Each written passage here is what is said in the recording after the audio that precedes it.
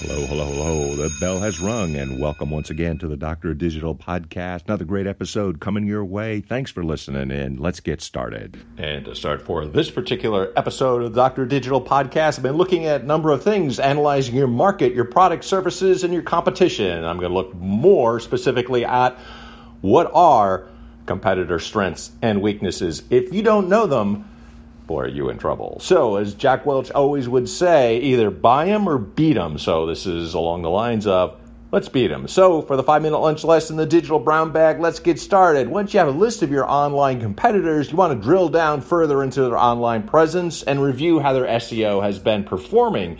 And you can find out information about this. Try, say, the last 24 months. And what you can uncover is their estimated ad spend on search advertising, the specific months when they engage in search engine advertising, keywords they target, and the ad company they use to attract search engine visitors, their SEO traffic volume over time. This metric will tell you whether they're active with SEO. So when you look over and you target, and who's being targeted, people with specific interests, you can narrow the audience down so you can spend your advertising budget on a smaller and more engaged audience. And when you're on social media, that is a key engagement. So if you service a B2B market, business to business, use LinkedIn to research the size of your digital audience, find out how many businesses or business professionals are in your area, and you can go from there. You know, when you review metrics and they highlight your competitor strengths and weaknesses, it's particularly helpful you compare them against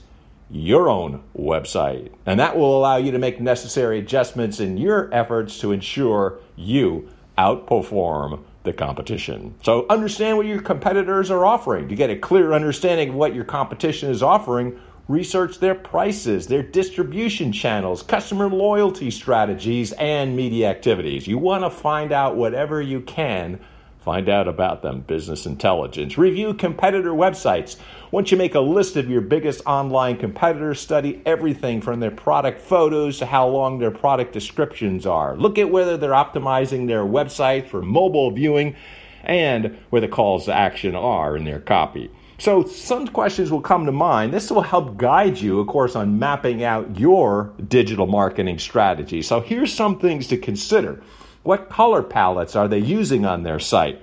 Are they trying to get you to download free content or sign up for a newsletter? Do they have a blog? And how frequently do they post blogs? What topics do they cover? What information is on their contact page? Do they have a website chatbot offering round-the-clock support? How long does it take them to respond to inquiries from the website? What slogans and catchphrases do they use in their banners?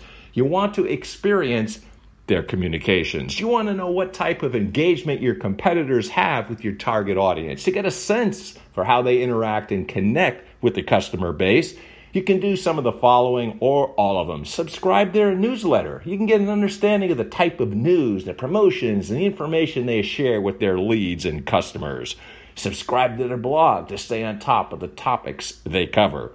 Follow them on social media. Get an idea of their tone, their engagement rate, and the type of content they share on each platform.